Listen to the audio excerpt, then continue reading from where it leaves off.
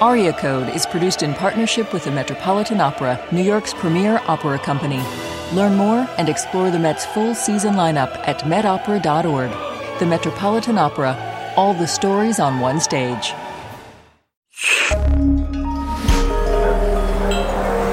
Listener supported. WNYC Studios.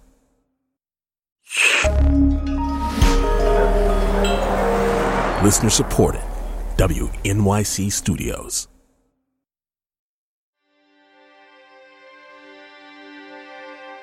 I always talk about how singing Queen of the Night is like throwing darts with your eyes closed. You have that dart in your hand. You know exactly where the bullseye is. You shut your eyes and you toss it. From WQXR and the Metropolitan Opera, this is Aria Code. I'm Rhiannon Giddens.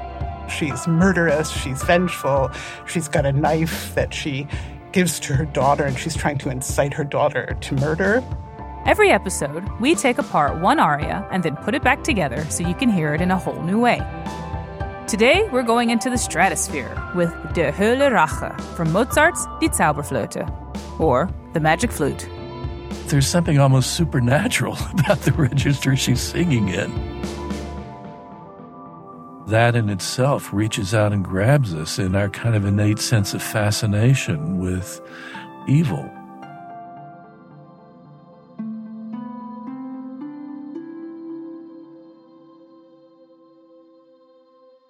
The year I was born, do I have to say it? Okay, 1977. NASA sent 2 probes into space to take a look around. And just in case they ran into anyone or anything, yes, I'm talking about aliens now, they put a golden record in each probe. Now, these records are like time capsules. They've got pictures, sounds, and music representing the best of life on Earth, as we knew it in 1977.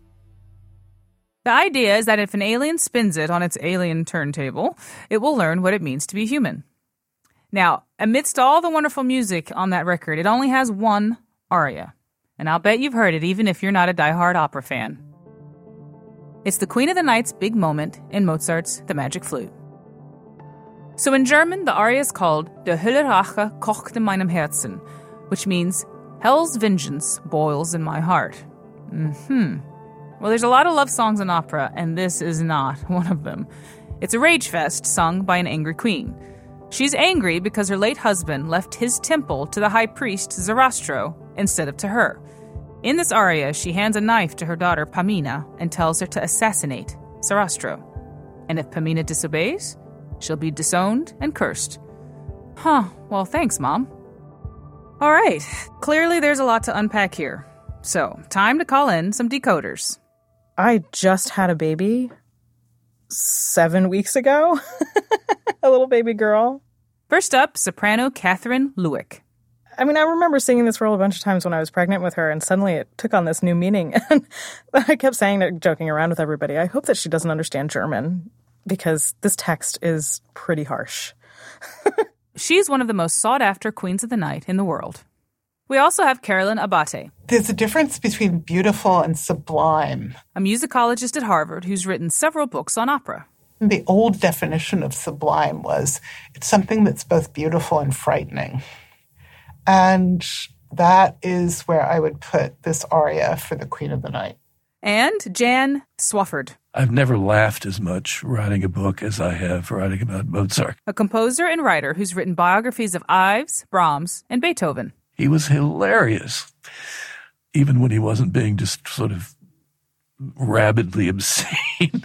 He didn't have to be rabidly obscene to be hilarious, though he was often rabidly obscene and hilarious.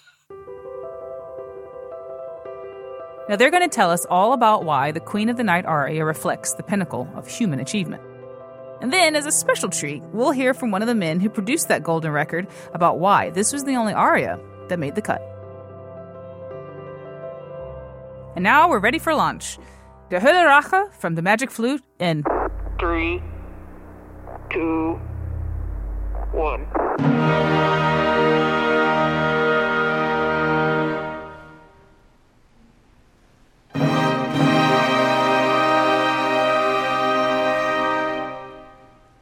The first time I heard the Magic Flute was the summer before I went to graduate school to be a composer. And I figured, well, I should know more about Mozart's operas.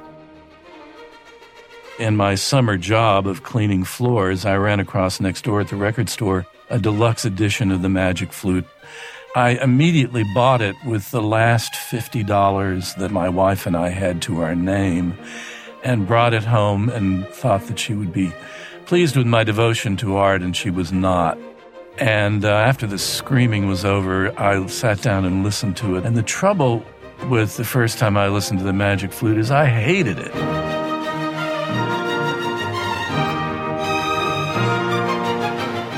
A quick summary, I guess, is a classic tale of boy meets girl and fall in love. And it's Prince Tamino, who is a prince of a faraway land. And he comes into this world where Zarastro and the Queen are currently feuding because the Queen of the Night's husband has passed away and all the power of the land has been transferred to Zarastro instead of to the Queen. And she thinks, why do I not have power here? Women's power here, hashtag.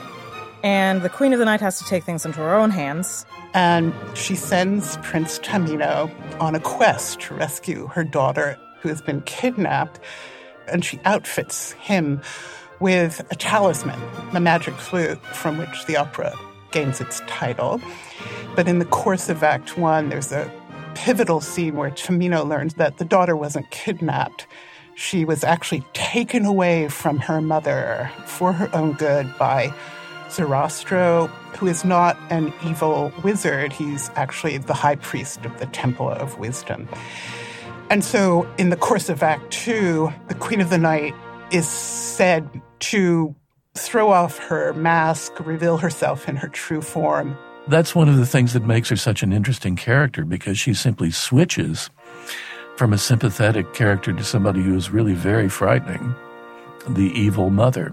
She's murderous, she's vengeful, she's got a knife that she gives to her daughter, and she's trying to incite her daughter to murder. And she says to Pamina, all right, Toots, you gotta kill Zarastro, because we've got to take the power back for ourselves. Do you see this dagger? It has been sharpened for Zarastro. You will kill him if you love me. And threatens her daughter with eternal alienation between the two of them if her daughter doesn't follow her orders. She's desperate. She's at the end of her line. It's like a child's nightmare of what a parent could turn into if they were very angry and had passed, through anger to complete loss of control. The two things that turned me off when I first heard it, the Queen of the Night's aria, were first, that I didn't buy the switch of character, and secondly, that I didn't understand how the music that Mozart wrote for those words expressed those words, because in some ways I thought it sounded too happy. All this dancing around in the stratospheric register with music that sounds like a bugle call, literally.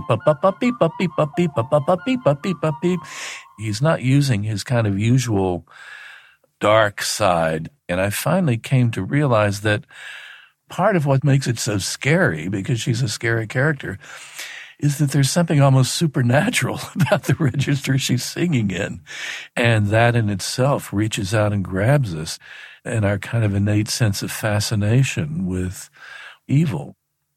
At the beginning of the aria, basically all you hear is this sort of tremolo in the orchestra, and it's not very long. And I usually ask conductors if they wouldn't mind starting that as I'm finishing the dialogue. So in German, I say, kein Wort. Kein Wort literally means no words, no word. And I really like it when the conductor will start that bum while I'm saying that last word, because then it just gives me one moment that's almost rhythmic in my brain to take that breath and then start. You just want to launch right in there. It's like hang gliding. You don't want to run a whole lot before you take off hang gliding. You just want to be able to gracefully kind of step off the cliff, right?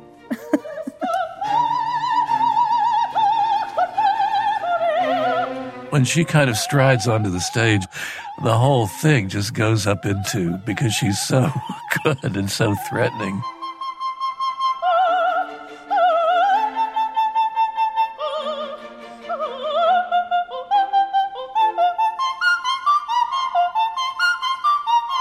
To say she steals the scene is not, doesn't even begin to express it. She is the scene, and she stays that way. The first line of this aria is a really wonderful illustration. It's the wrath of hell is burning in my bosom.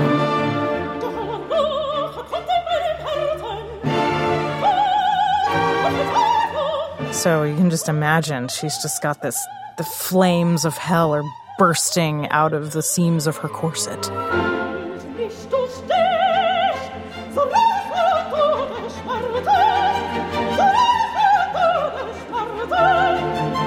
The Queen of the Night's aria is different because it's a new way of expressing a bad character.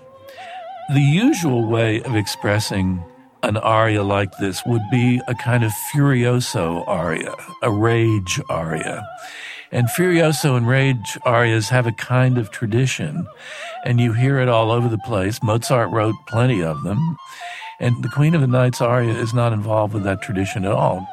I'm the type of actress who really connects to my emotions. I mean, I'm like pacing backstage, and I'm getting worked up, and I'm channeling that anger from times in my life that I have been actually full of rage.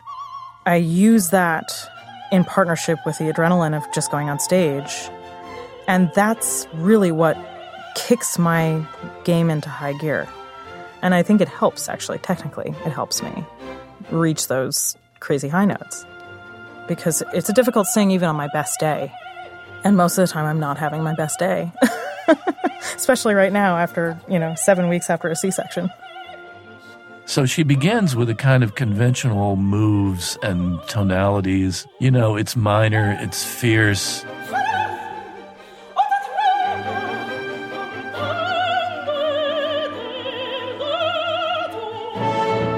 But then it becomes something really quite otherwise when she starts climbing into the stratosphere. That's when it gets very fresh and very interesting.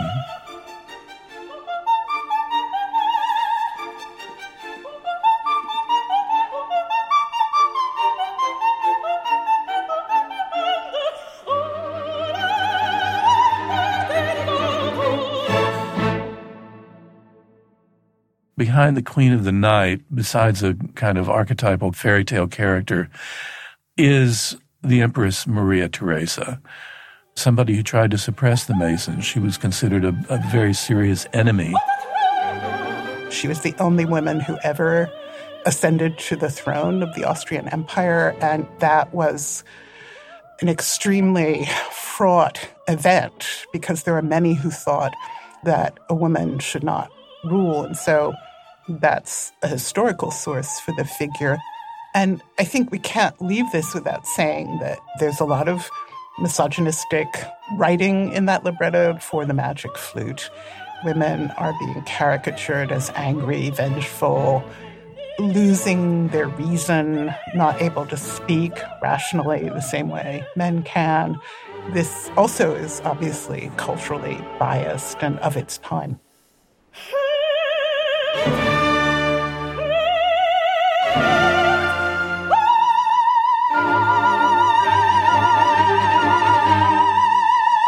But to kind of put it in layman's terms and take all the fairy tale out, how frustrating, even back in the day. Imagine this woman, she's, a queen, and she has all this power, and then her husband dies. And suddenly all of that power is just completely snatched away from her. It's a really frustrating position to be in, and I can understand her anger and her rage. Well, I put it this way, that people who think fairy tales are frivolous and unreal don't understand fairy tales very well. This is universal. They're a way of dealing with life's sorrows and tragedies. When I realized that it was a fairy tale for adults, that's what changed my mind about it. I suddenly realized we're not in the realm of drama that's supposed to make sense. We're in a different realm. And Mozart was writing a magic opera. That's what they were called. And he needed a new language to do that. So he was finding new ways of expressing danger and tragedy and sorrow and suffering and joy and drama, which went right for the heart.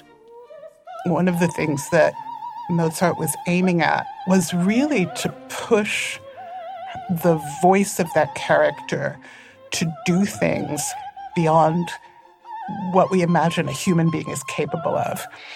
He's clearly aiming at some effect where her voice gets very strongly aligned with the idea of a magical instrument.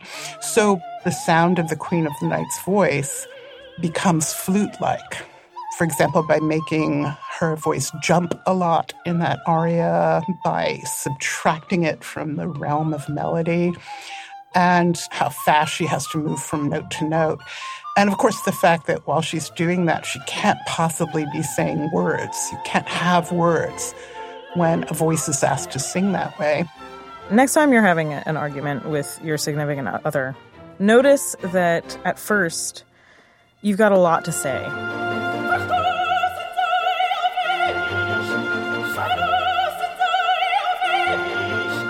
You're explaining yourself, you're explaining what they did wrong, whether it be, the 15th time that they have laundered your underwear and it shrank in the dryer or something like that. And you have a lot of words for them. And you're trying to explain your side of the argument and how it needs to be fixed. And it's just not getting through to them. So you just start cursing. And I think that the second half of that aria, when she's just like, it's just like expletive after expletive with a lot of exclamation points.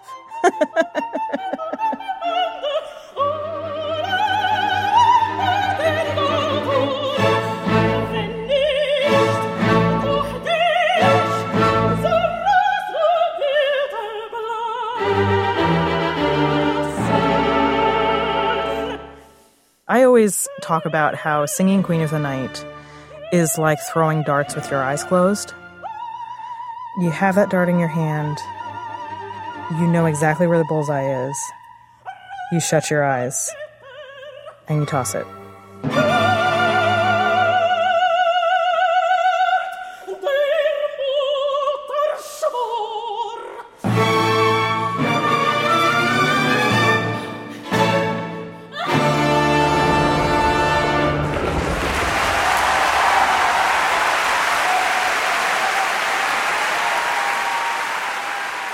And then Mozart, he's going to be dead 6 weeks after the premiere of Magic Flute. He evidently says, I am going to put everything I know about musical composition into this opera. The kinds of music that Mozart wrote for this opera, they are so complicated. And many of them are completely out of place in opera to begin with. And you think, the Magic Flute, in a way, is just a compendium of all the kinds of music that Mozart could write, not just from opera, from everywhere. This opera is unique. There's nothing else that's like this. I love singing this aria. It gets a little old sometimes, and actually the thing that gets old is just the pressure. Every performance, because it's so hard to sing. And, everybody says to me, oh, Katie, but you make it sound so easy. It's a piece of cake for you. It's not. It really is actually not. It's hard. But that's why I love it, actually. It wouldn't be interesting to me if it wasn't a challenge every single time I sing it. So I'm glad that it's, like, the hardest thing ever to sing. This opera that I thought was stupid and unbearable, and I just didn't buy when I first heard it, to me is now one of the summits of human creativity. Because when it has that kind of fascination, the process of going from how much I hated it at the beginning to how much I love it now, to the extent that I sometimes can hardly think about it without choking up. And the end that the first time I heard it, I thought was just absolutely idiotic. Leaves me bathed in tears now. No, I don't know of any other work like that. I really don't.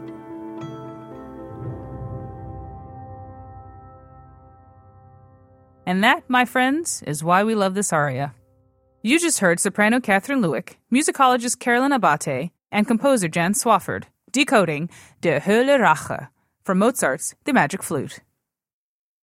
Now earlier, I promised you the inside scoop on how this aria ended up on that golden record that went up with the Voyager space probes. My name is Timothy Ferris. I write nonfiction books mostly about science and philosophy, and I produced the Voyager golden record. In the process of assembling the record, we naturally asked a lot of folks to give us suggestions, composers, conductors, musical scholars. What are you passionate about? And that helped. We got some good suggestions that way. And one of them was the Queen of the Night aria. Obviously, the title, The Queen of the Night, is appealing if you're sending a spacecraft off into the eternal darkness between the stars. But it also just simply appealed to us. We found it exciting. And I think there is an appropriateness to the wild, open, boundless sound of this aria that commends itself to our wider environment, to the environment of the entire galaxy.